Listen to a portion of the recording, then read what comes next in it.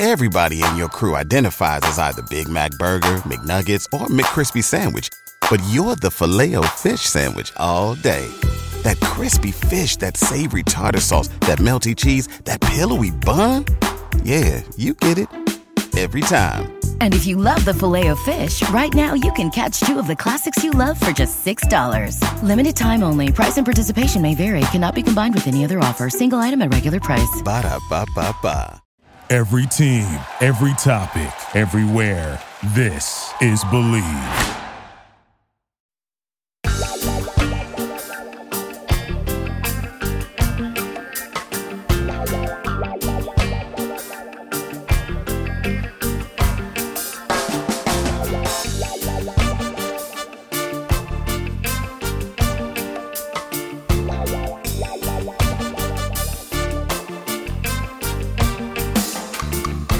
Hello and welcome to the Healthy Herb Podcast, a place of information and inspiration for the home herbalist.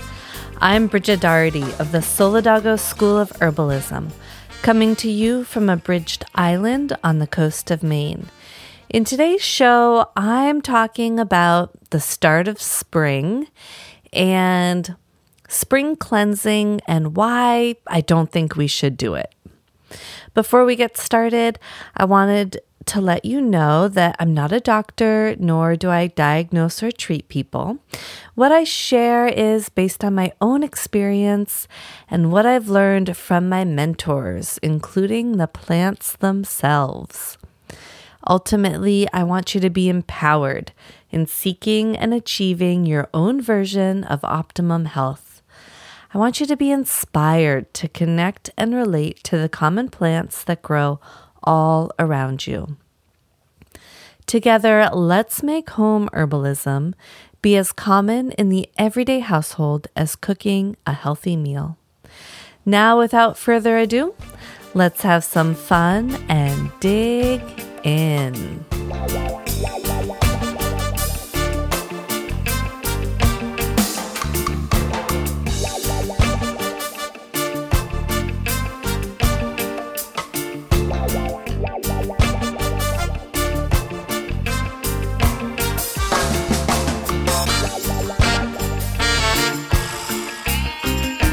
We just passed the spring equinox, and a lot of people, I think commonly it's said and believed that spring equinox is the first day of spring. I like to challenge that idea, and I like to think of it as the middle, the climax of spring. It's the time when we have roughly equal hours of day and night. And so to me, it makes sense. And I think traditionally and according to the sun calendar, that spring actually begins on February 1st or 2nd, and which is a cross-quarter holiday, which is halfway between the winter solstice and the spring equinox, so the height of the winter and the height of the spring. And that then as we approach May 1st, that's another cross-quarter holiday, and that is officially, in my mind and many other people's minds, the beginning of summer. But some people might say, well, that's actually the height of spring. And granted, here in Maine, it really feels more like this would be the beginning of spring as far as weather-wise goes. And, we aren't really seeing much green growth yet, but the stirrings are there and the shift in weather is there. And I know in a lot of other places around the country, and the world and the northern hemisphere, it is already spring. Plants have been blooming and growing. I remember when I lived in Washington State, the dandelions were blooming in February, and I was in awe, having been growing up in Vermont my whole life. Needless to say, it sure is starting to feel like spring, whether it's the middle or the beginning in your mind. And soon we'll have, at least here in Maine, we'll have some of our first spring herbs sprouting. And maybe you already have them sprouting where you are. So the herbs that I really start looking for in the spring are coltsfoot and dandelion, violet and chickweed, yellow dock, and ox-eye daisy. These herbs are, well, the coltsfoot is really the flower, is what blooms well before the leaves come up. But all the other herbs, start with their leaves. I like to think of violet flowers are what I kind of focus on in the spring, and I wait more for the summer to work with their leaves. But the dandelion, the chickweed, the yellow dock, and the ox-eye daisy are all spring greens that I really like to work with and harvest and add to my wild salads or egg dishes, or anywhere that I would add any sort of green herb to. I would add bits of these wild plants to my meals. So wild salads, you could even make pestos with them if you have a lot of them. The ox-eye daisy is so uniquely delicious. Another really nice spring green, now that I'm thinking of it, is sachan, which is a Cherokee spring green, and it is also known as green coneflower, and it's very, very tall and has yellow flowers eventually. It's a Rudbeckia. So this time of year, I really begin to crave salads and fresh food and lots of green food coming out of the winter of heavier food and a lot of kind of heavy on the carbohydrates. It just feels really nice to be looking forward to some fresh vegetables and especially fresh greens. I have been eating salads lately. A salad that I've really enjoyed lately is romaine lettuce, Chinese cabbage, and as the base. And then I add peeled carrots and chopped celery and some chopped sweet peas, chopped apples and almonds, toasted almonds, and dried cranberries.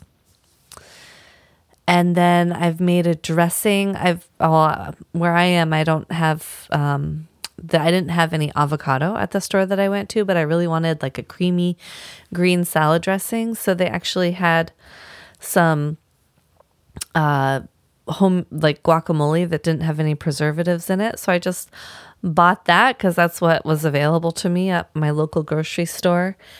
And I added rice vinegar to it and a bunch of lemon juice to it, and just to kind of thin it out and add some citrus and some salt. And I used that as the dressing, as like a really creamy dressing. That salad has been so good. I've had it for the past 2 days, and it's just really fresh and creamy and hearty and full of fiber and very delicious. Now, if you know me, you know that I'm not a huge advocate for raw food. And that's for a few different reasons. Like, we really don't get a lot of the nutrition from raw food, versus if I were to like cook all of that down and make a soup with it, which I could do actually with most of it. I don't know if I'd put romaine in the soup, or the cranberries or the almonds, but everything else, I could cook it down and put it in a soup make like a pureed soup. And that would actually, I'd be able to eat a lot more of it. And I'd really be getting the nutrition from it. which maybe I should do that now that I'm talking about it.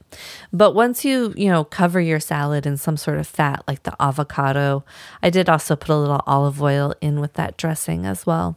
It does help to break down the food once it's in the gut or in the belly. But really, ideally, I'm mostly getting the fiber out of it, and I'm getting the freshness from it. I do find that after I eat the salad, I do get quite cold. And that is one thing with raw food, is that it can really have some very cold energetics to it and really kind of cool down the body temperature. I think one reason is because it takes so much energy and heat to break down that food, because when we cook it on the stove, we're using a lot of heat and energy to cook down that food. When we're eating it fresh and raw into our belly, then we have to produce enough heat to start to break that down to some degree, and I can get really cold. So if you already run cold, definitely avoid fresh, raw vegetables and fruit, or eat them in small amounts or moderation. And the other thing that I really am not a fan of about raw food is it can be really hard to digest. And I tend to have quite a strong constitution, so I can eat most things and I'm not overly bothered by them. Although I will find that if I eat, like the first day that I ate the salad, maybe like an hour or two later, my guts were a little sore and tender. And I was just like, oh man, Bridget, that salad was so yummy. But I'm definitely feeling it now. And it's, so it's not ideal.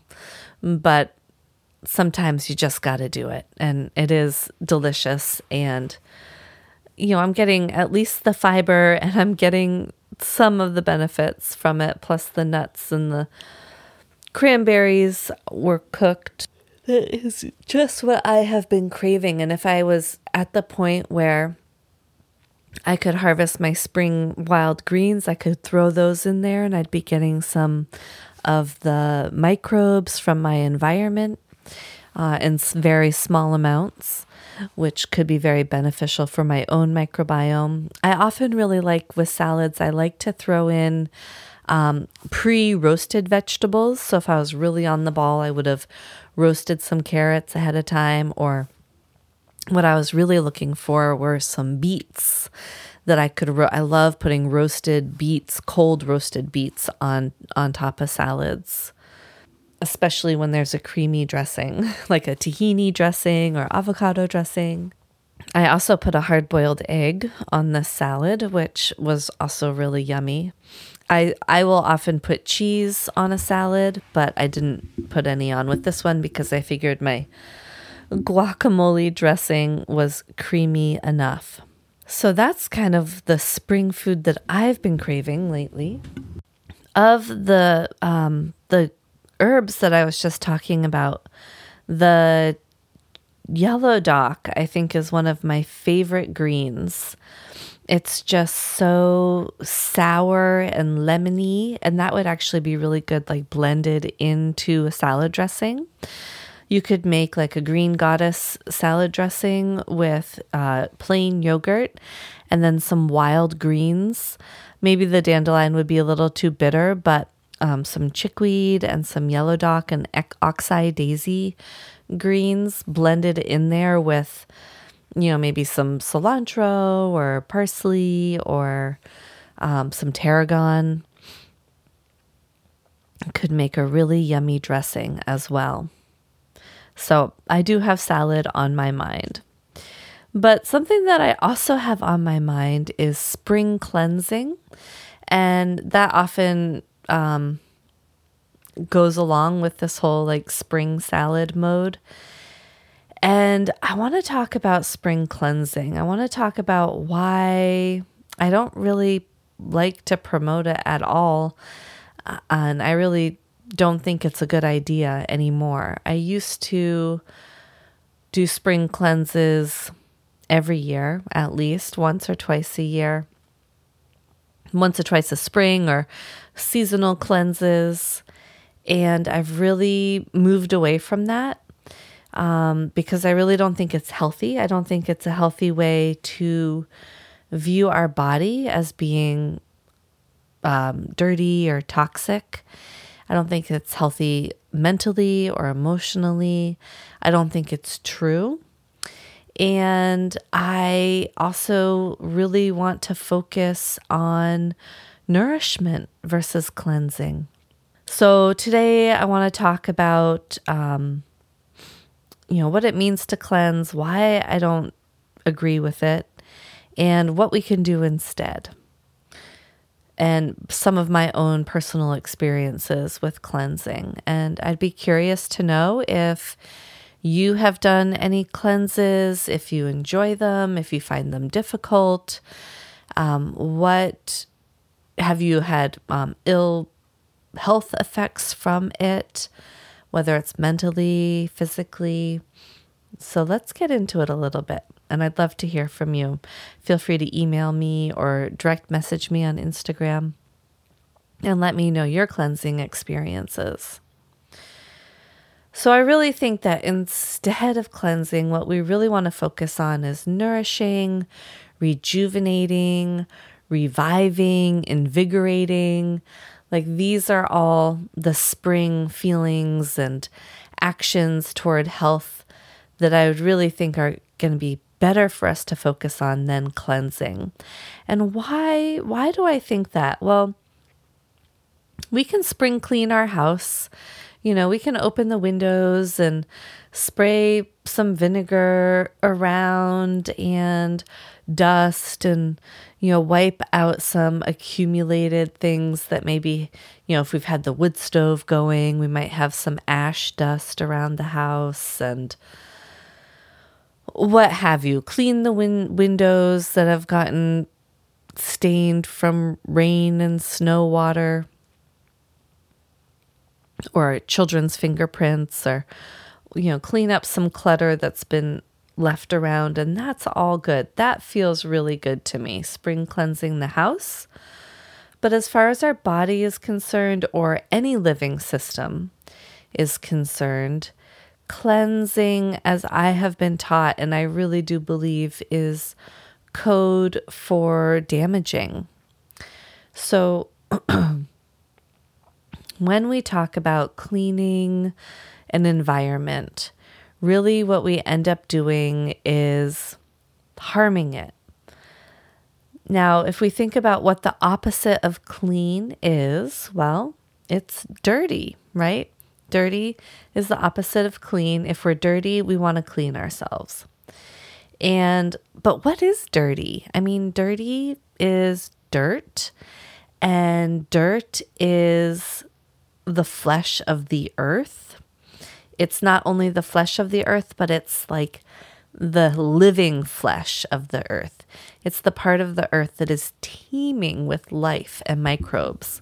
Not only that, but it's the part of the earth that is also full of nutrition and nourishment for the plants and therefore for the animals and the insects.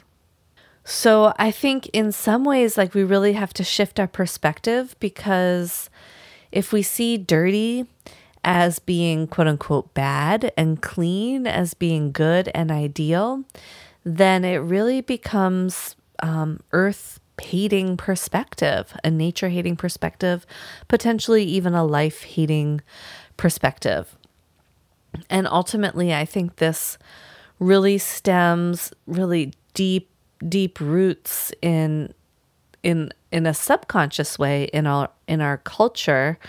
It stems to the religious ideal of the higher self being better and more ideal, the spiritual self being other than flesh and body, that our body is not good. I don't even know what the term is. I'm really not a religious person, so it's hard for me to even put it into words, but where, the body is lesser than and the spirit is greater than. And this really comes from a division when we see the spirit and flesh as divided, which really causes a lot of problems in health. And when we see that the spirit and flesh are one together, then we realize that one is not better than or worse than the other, that they are one and the same, and that we have access to each one through the other. So I don't want to clean our dirtiness. I want to embrace it. I want to love it. I want to appreciate it, and I want to nurture it. When we clean the environment, we tend to destroy the biome or the microbiome, the microbes of that environment. And it's the same with our gut. Our gut is like the soil of our body.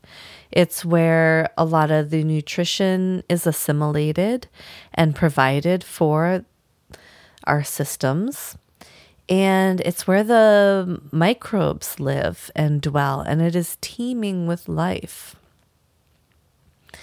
And oftentimes when we talk about cleanses, it really is focused on our liver and our intestines, and seeing our intestines as something dirty or gross or needing to be washed and cleaned and purified. And there's a lot to unpack there. And if you so desire, I would love for you to think about this, meditate on it, and do some of the unpacking here, especially if you do cleanses and are enmeshed in a culture of cleansing, which the heroic tradition very much is, the heroic tradition of healing, which I was very involved with for the majority of my time as an herbalist and studying herbalism. And it's a dominant paradigm for sure. Oftentimes, when we talk about cleansing, we are actually really flushing the colon with, or part of the colon with water, and really to purify it and clean it out. And it's very similar to if we were to flood an agricultural field or a fertile ground, versus if we were just to embrace like a delicate rainstorm. So we do need water, we do need rain, we do need that as an aspect. We do need motion and movement.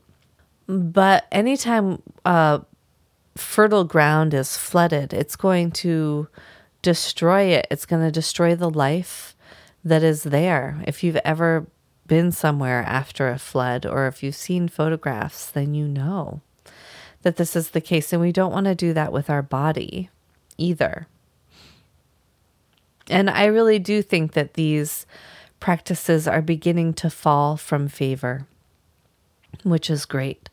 But they still are out there, and there might not be enemas or colonics as much as there used to be, but there still are this idea of needing to clean out the intestines, whether it's with a really big fiber protocol or an extreme amount of drinking of water protocol, which is kind of flooding it from the other end, or laxatives. You can also compare this to cleaning the woods, cleaning the floor of the woods, versus letting the trees that fall rot and die and add to the humus there.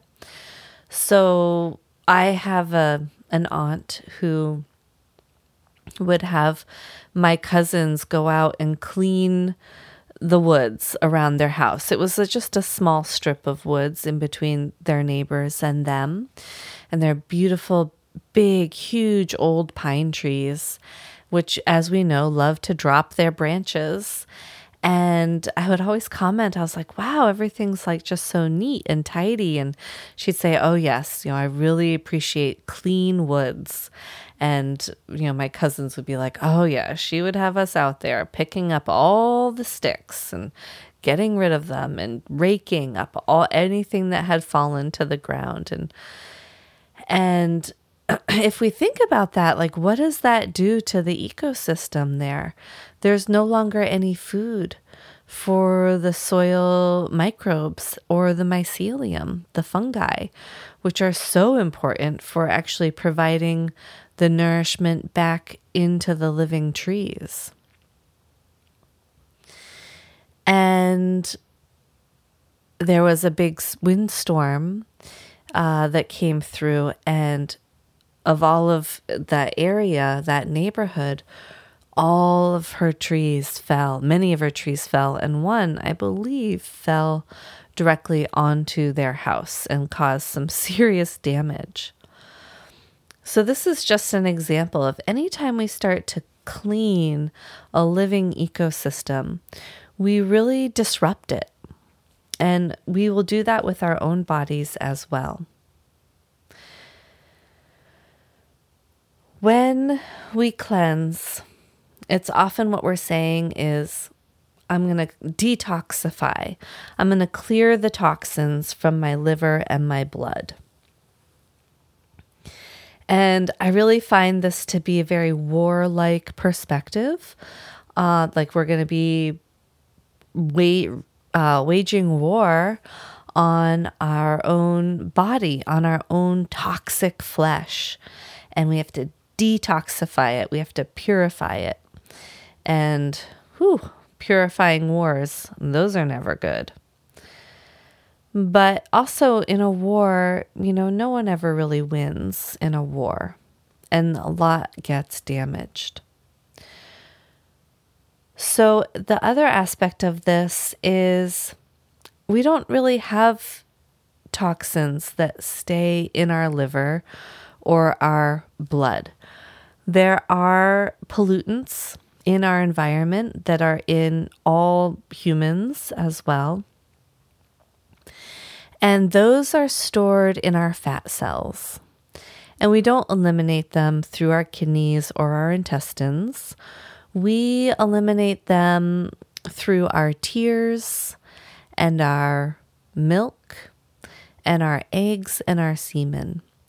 So, which is really kind of upsetting because that's all of our reproductive aspects of our body. Maybe not our tears, although as maybe there are some tears that are involved in reproduction, but mostly, and in our babies cry a lot, right? But, eggs, sperm, and milk. And so that is why we get these accumulations of these pollutants throughout and continually concentrated generation after generation. Oftentimes, our liver is called a filter, and we have to cleanse the filter of our liver that is accumulating all these toxins. And I think that this is a skewed perspective of our body because, when we think about what a filter is, so we think of a coffee filter or an oil filter in our car or the filter in our vacuum. These are all filters. Like, how do we clean those? We actually don't really clean them. We have to replace them, right? We have to actually remove them from the thing that they're in because they get all gobbed up, because the whole point of a filter is that it has holes that really small things can get through, or maybe water can get through in the case of a coffee filter, but the coffee grounds itself cannot get through it and never will be able to get through it. So you can never actually clean the coffee grounds out of the filter. You have to take the filter out of the machine and empty it, because those coffee grounds will never be able to go through that filter. It's not designed that way. And so I don't like to look at our liver as a filter because it doesn't necessarily work that way from my understanding of it. From my understanding, our liver is a highly functioning organ that is made up of mostly blood, and that the blood flows through, and in so doing, the liver has I want to say it has about 500 different functions of varying degrees, and that are all really important for the health of our body and the functioning of all the other aspects of our body. Our liver is more like a director, you could say, where it says, or a coach, where, all of these things that we've consumed and that have made it from our guts into our blood, now the liver gets to see all of those things, and it says, you go here, you go there, you go to this place, you go to that place. We want you, we don't want you. You're going to get eliminated. We have to metabolize you. We have to turn you into something else so that you can be eliminated. We have to attach something to you so that you can be eliminated. We have to attach something to you so that you make it to the correct part of the body that requires you, whether you're a nutrient or a hormone or an enzyme or a protein, amino acid, whatever you are. Not only that, but the liver also has the ability to take apart things like hormones and then reform them into other things. So not only is it a coach, but it's also could be compared to a recycling center to some degree, more so than a filter. Before we continue with the show and more about the functions of the liver and effects of cleansing, I want to talk a little bit about Noom. Noom uses the latest in behavioral science to empower people to take control of their health for good through a combination of psychology, technology, and human coaching on their platform to help millions of users meet their personal health and wellness goals. A lot of people face pressures to change themselves to fit other people's expectations, and the more freeing solution is to find things that work for you. Noom understands that everyone's weight loss journey is unique, and what works for someone else doesn't mean it'll work for you. That's why Noom's approach adapts to your lifestyle. It's flexible and focuses on progress, not perfection. So start building better habits for healthier long-term results. Sign up for your trial at noom.com/believe. That's Noom, NOOM.com/believe, BLEAV. So when we fast and we don't eat any fats, and our body needs fats to function, so the body will start eating the fats that we have stored, which is one of the reasons why people will cleanse or go on like a fat-free diet for a short amount of time, because often it's like a weight loss trick, or the idea is, well, we're going to get rid of all these toxins that are stored in our fat cells and excess hormones, whatever. However, like I said, unless we're doing a lot of crying while we're doing that, then those toxins are just going to circulate in the blood and give our liver extra work to do to process them and to find a new place for them to go, and new fat cells for them to be stored in. And if we're not consuming fat for them to be stored in, then they're just going to be circulating through, and they can really make us sick or cause some cell mutations or really cause some damage. So this whole concept of, I can't remember what it's called, there is a name for it, and maybe you know what that name is. But off the top of my head, I can't think about it, but it's where we start breaking down our own fat cell reserves. That can actually cause some detriment. And there have been scientific studies around this where they've taken, men who eat just like your regular standard American diet, and they measure the blood for pollutants. And, it's very minimal. And then they make these men fast and go on super low fat diets for a short amount of time. And during that period of time, they measure the blood, and the blood has a lot more of these pollutants in it. And then they have the men go back on their regular standard American diet and measure the blood again. And then there's less pollutants in the blood because, again, they are now stored again. So it's not necessarily a healthy way to go about it, is to all of a sudden really start losing a lot of your fat cells, because the things that are stored in those fat cells, whether it's estrogen or hormones or pollutants, that they can really start to wreak havoc on the body. So maybe we do want to lose weight and we do want to eliminate some of our fat cells, but we need to do it in a more long-term way, in a more modulated way. Not only is the liver not a filter in my mind, but it also has the ability to renew itself. And every between 150 to 500 days, probably depending on the person, their state of health, and their age, the liver will totally replace itself. It has a high turnover. And so what we can do is we can support the health of our liver so that it is able to, regenerate and renew itself in a healthful way.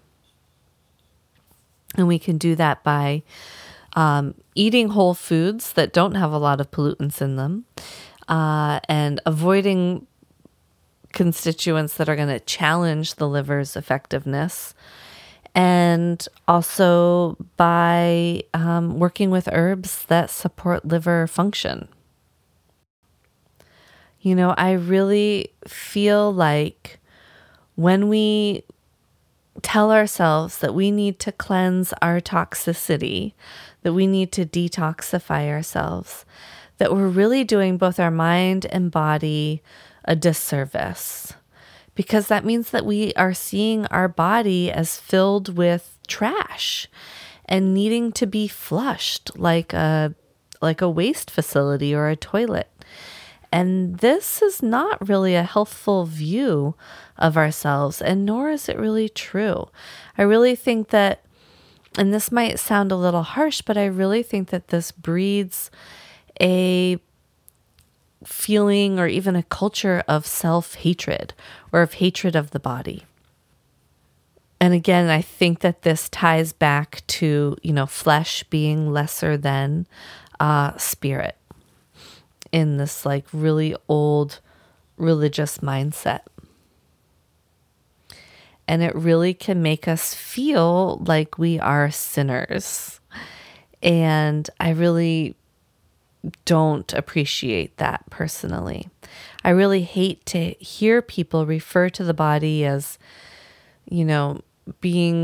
having trash, or, when we sleep at night, we take care of all of our trash or our waste, the waste that's in our body. This is just it's just not a really holistic or healthy way of looking at it.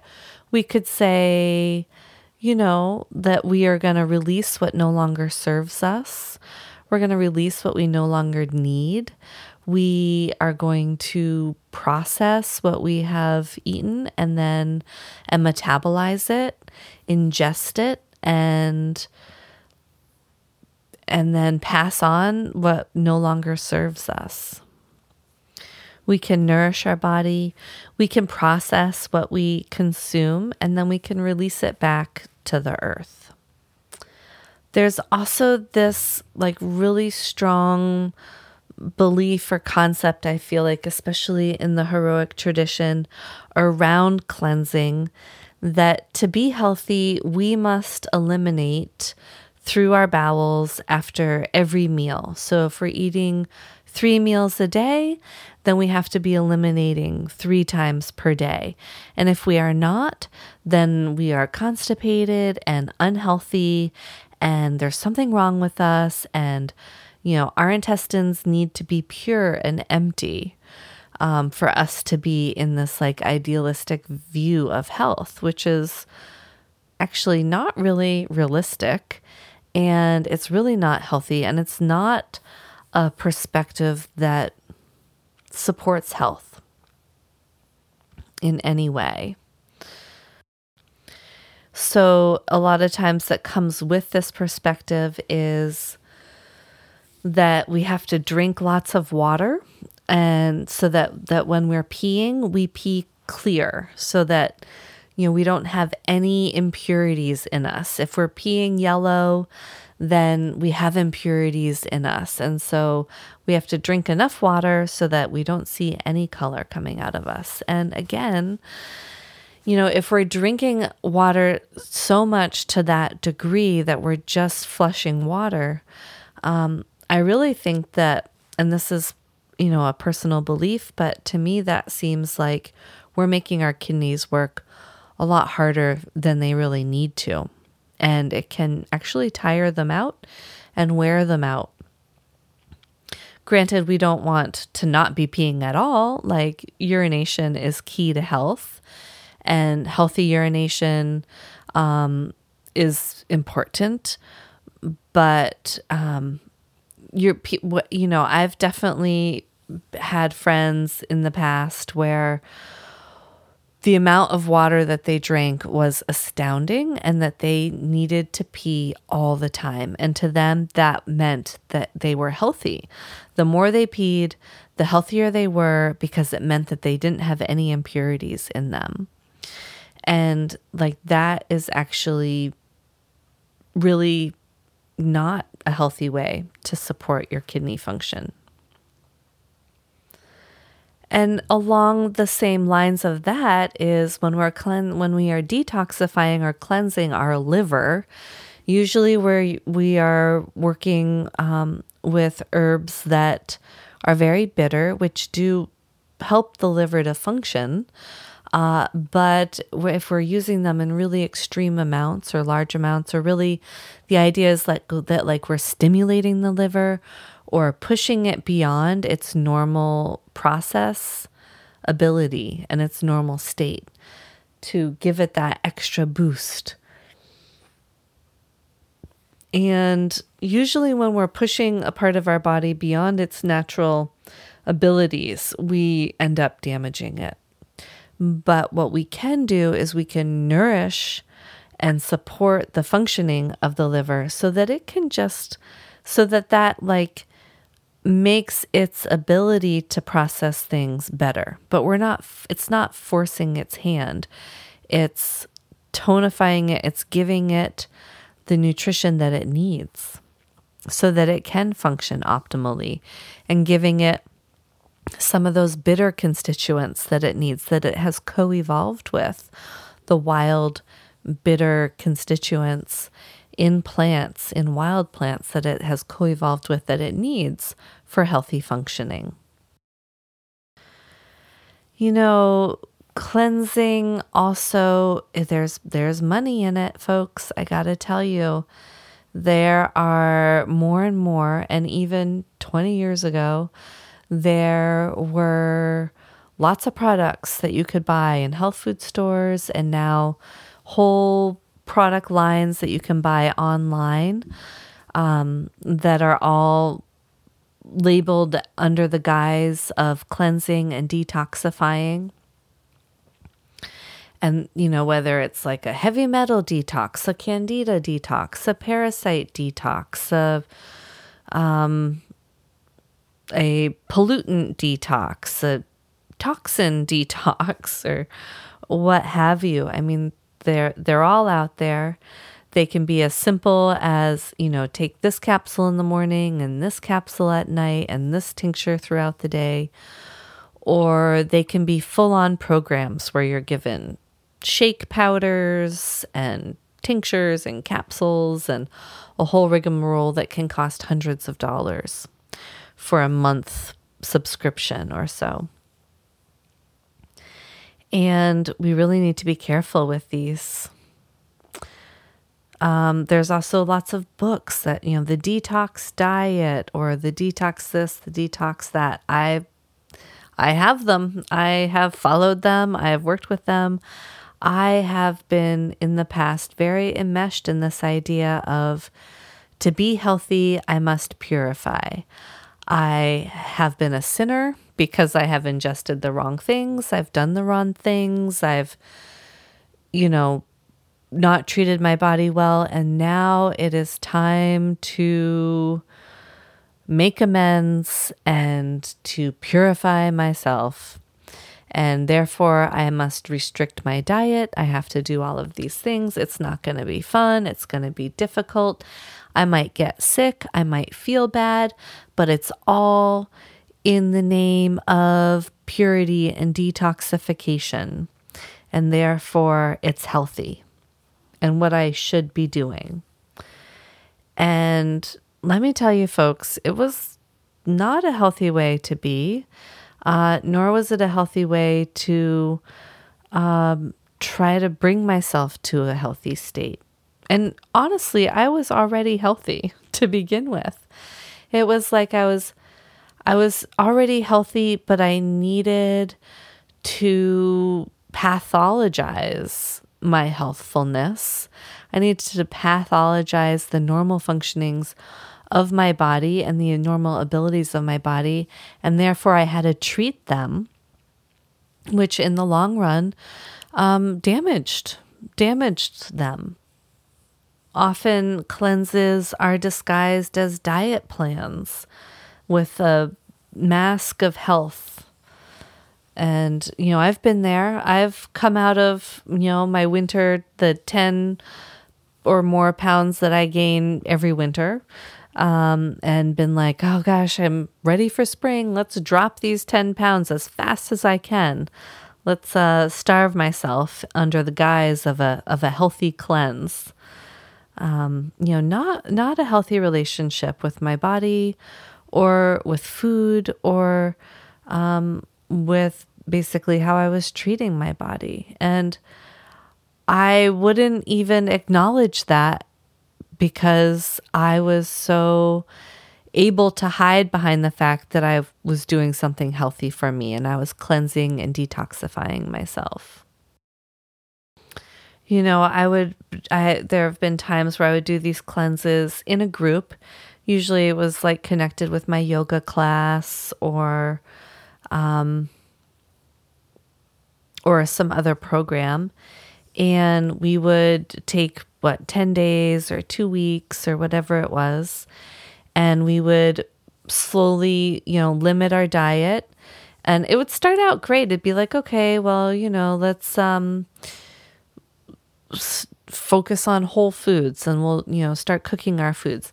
And then it would go down to, okay, now we're just going to do raw smoothies. And you're just going to take a bunch of vegetables and you're going to put them in a blender with some water and you're going to drink that 3 times a day. And you're going to do that for, a handful of days and then slowly come back out of it.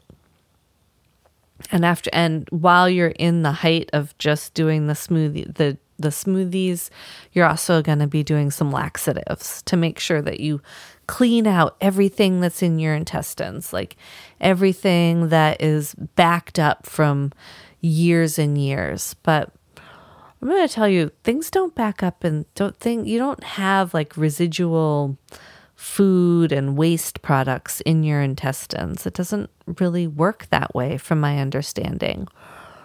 It's like if you feel the inside of your cheek with your tongue, can you imagine anything sticking to that surface? I mean, that is the surface that goes all along your whole digestive tract. all the way through. It's very much similar to that texture and that consistency.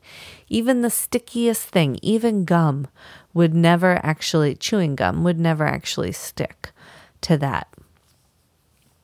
I mean, granted, if you have diverticulitis, you have little pockets in your intestines that things could get stuck in, but that is even more of a problem on its own, and definitely a cleanse probably is not going to be good for it. Could probably make that potentially flare up. So it's not possible. And I know that my experience from when I was doing these shakes, what I put in to me, it would be like a blueberry. So it'd be this dark blue shake with like kale, or it'd be like raspberry and spinach plus some other vegetables all blended together. And that would be like the red smoothie. And yeah, it would look exactly the same going in and going out. It was like, and it would happen pretty quickly too. And yeah, sure, I was clean. I was clean on the inside. There was nothing else in me. And these shakes were just going right through, but they were not being digested. They were not being assimilated because they looked exactly the same. My body did not know what to do with them.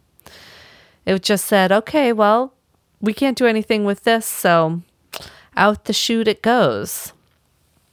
And I felt amazing though. Like I was high on cloud 9. I felt very high when I was doing these cleanses. And I later learned that this is actually like a natural response that the body produces when it goes into starvation mode. When you're not gaining any nutrition or calories from the food that you're eating. I mean, this is really actually very disordered, anorexic eating. I would only do it for a short time. I didn't even truly realize that's what was happening. I wouldn't classify myself as an anorexic at that time, or that I even had a disordered view of food or eating. But that is what it was. And I was starving myself. And when we starve ourselves, our body is like, oh boy, here we go. We're going into like a great time of suffering. So we're going to produce some happy chemicals. We're going to actually produce some chemicals that are going to go into those same opiate receptor sites. And we're going to make this person feel really good because obviously things are going really wrong somewhere along the line.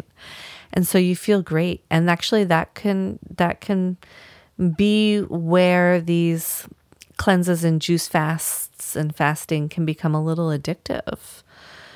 Something to really keep in mind.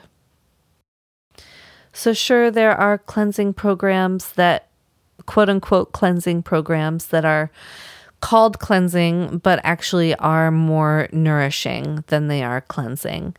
And I think that maybe it's now called clean eating, which again is similar to this whole idea of like cleanliness.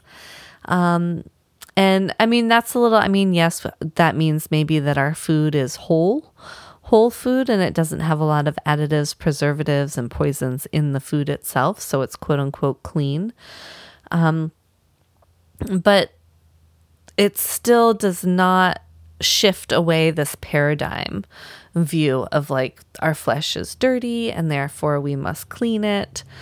And that is something that I really do want to shift a perspective of. So let's call it what it is. Let's call it a nourishing, a revitalizing, a restoring diet, a whole food diet, and not a cleansing diet. And that would be basically whole foods cooked well, assimilated well, that don't upset your digestive process and that feed your microbiome in your gut, which would be whole foods, high fiber foods, and fermented food. And so then there's all of these detoxifying herbs. And sure, a lot of these detoxifying herbs are actually nourishing alternative herbs. They're herbs that are high in minerals and protein. So I'm talking about dandelion root, burdock root, yellow dock root. They're going to be high in minerals. They are going to be nourishing, and they're going to be bitter. So they're going to be supporting liver function. And they're going to be considered alteratives, where they really help promote lymph flow and promote the health of our blood by supporting the organs of metabolism. So the liver, helping the liver to function better, helping the kidneys to function better, so that therefore we have less metabolites and things that no longer serve us floating around in our blood. But let's not call them detoxifying, and let's not wage war on our body with these herbs. Let's nourish our body with these herbs. Well, Bridget, that's pretty much one and the same. Why do you have such a big beef about these words? And I have a big beef about these words because words form thoughts, and thoughts form physical being. It's a paradigm shift that I really like to work toward being in. One of nourishment versus one of detoxification. Because if we have toxins in our body, then we have an enemy that we have to fight, that we have to eliminate, eradicate. And that really sounds like war to me. And like I say, no one wins in war. The only thing wars do is they leave behind a lot of damage and destruction in the wake of their path, and a need to rebuild. So what are some symptoms of cleansing that people have? So cleansing could be, can cause headaches. They can cause skin rashes. They can cause serious digestive upsets. They can be as harsh or harsher on the microbiome than taking antibiotics are. They can create brain fog. And then on the other end, they can create these feelings of bliss, which have some potential for addictive pathways. The cleanses also affect our blood sugar levels and are really dangerous for people who have diabetes. If our brain and other parts of our body are not being fed the nutrients that they need, then our body will eat itself. It will eat our own stores. It will source nutrients from other tissues in our body, our bones, and even our heart muscle, so that it will get what it needs. Not only that, but if we are drinking like really large amounts of water in this cleanse, and we end up depleting or diluting our electrolyte concentrations in our body, then we can really impair our body's functions, such as blood clotting and muscle contractions, balance of acid and fluid regulations. It can even disrupt our heartbeat. So we really just need to be cautious, and we cannot go to extremes here, because ultimately we really can do harm. So what can we do? Well, like I said, we can nourish ourselves. We can treasure ourselves. We can honor ourselves, and we can trust ourselves. We can trust that our body knows how to take care of itself if we provide it with the nutrition that it needs. Our liver already knows how to, quote unquote, detoxify. itself. Our kidneys already know how to function.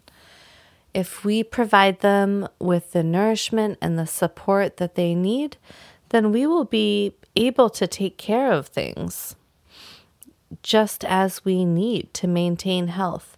This is not something that we need to control or regulate on our own. We are already doing it. So with the change of seasons, sure, if you want, and yes, I've gained some weight this winter as always, and I'm going to be exercising more come spring. I'm going to be out in the garden more. I'm going to be eating lighter food. I'm going to be eating fresher food. I am going to be drinking my nourishing herbal infusions, of course. And if I want to work with dandelion root and burdock root and yellow dock root to enhance the functioning of my metabolic pathways, to alter my body to a more optimum state of health, then that's great. I will do that. I will take the tinctures and drink the teas of the burdock root or the dandelion root. I'll incorporate the burdock root into my diet. I will take a tincture of yellow dock root. Absolutely. I will also work with red clover blossom to support lymph function. And I will, eat my high fiber diet. I will enjoy my salads. And I will be okay that I will be on a little bit of the cooler side. I will have grain salads with well-cooked grains and cooked vegetables, and I'll eat them cold with a nice salad dressing on them. And I'll make healthful dietary adjustments as needed. And that might mean that I'll make a meal plan to make it easier to shift. Because once I get into a habit of eating a certain way, those heavy winter foods, then sometimes I need to do some planning so that I can shift my habit. And I will eat my leafy greens. I'm going to eat kale and collards and Swiss chard, but I'm going to cook them. And I'm going to cook them for an hour in a little bit of water, and they are going to be delicious, and I'm going to digest them fully. I'm not going to see any remnants of them in the toilet bowl, because if I am seeing remnants of them, then I know that I'm not getting any nutrition from them. I'm going to put fermented foods and lacto-fermented vegetables in my salad. I'll make yogurt salad dressings. Yogurt-based salad dressings with lots of fresh herbs blended into them. And I am going to enjoy life. And I'll make smoothies. I'll make yogurt smoothies, but I'm going to put frozen fruit in them because freezing the fruit, again, makes them more nutritionally available to us. And I'm going to go out once those wild greens start growing, and I'm going to harvest them, and I'm going to sprinkle them on my salads, and I'm going to cook them in my morning eggs and my frittatas, and I'm going to make pestos with them that I can spread on whatever meal that I might be having. And I'm going to get outside more, and I'm going to exercise more, and I'm going to push that wheelbarrow around and spread a bunch of mulch and dirt around, and I'm going to get my hands dirty in really good, healthy soil, and then I'm not going to wash them before I eat with my hands so that I get some of those soil microbes into my gut this spring.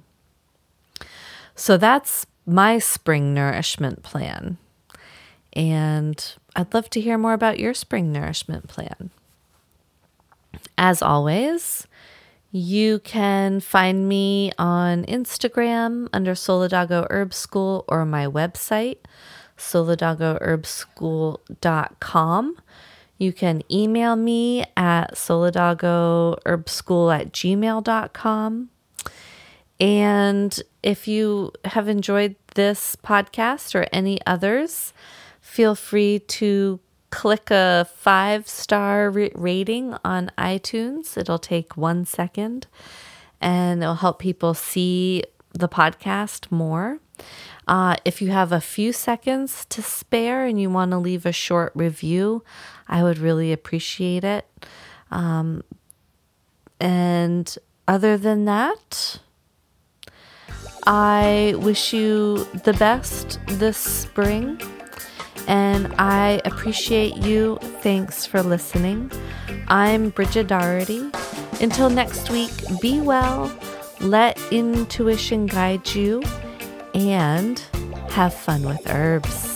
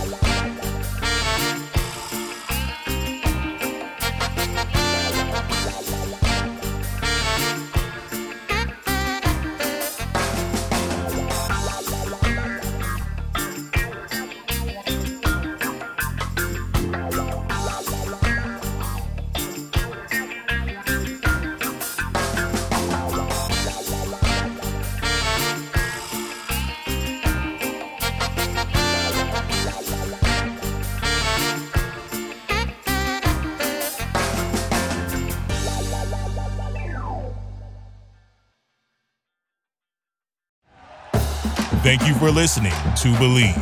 You can show support to your host by subscribing to the show and giving us a 5-star rating on your preferred platform. Check us out at Believe.com and search for BLEAV on YouTube.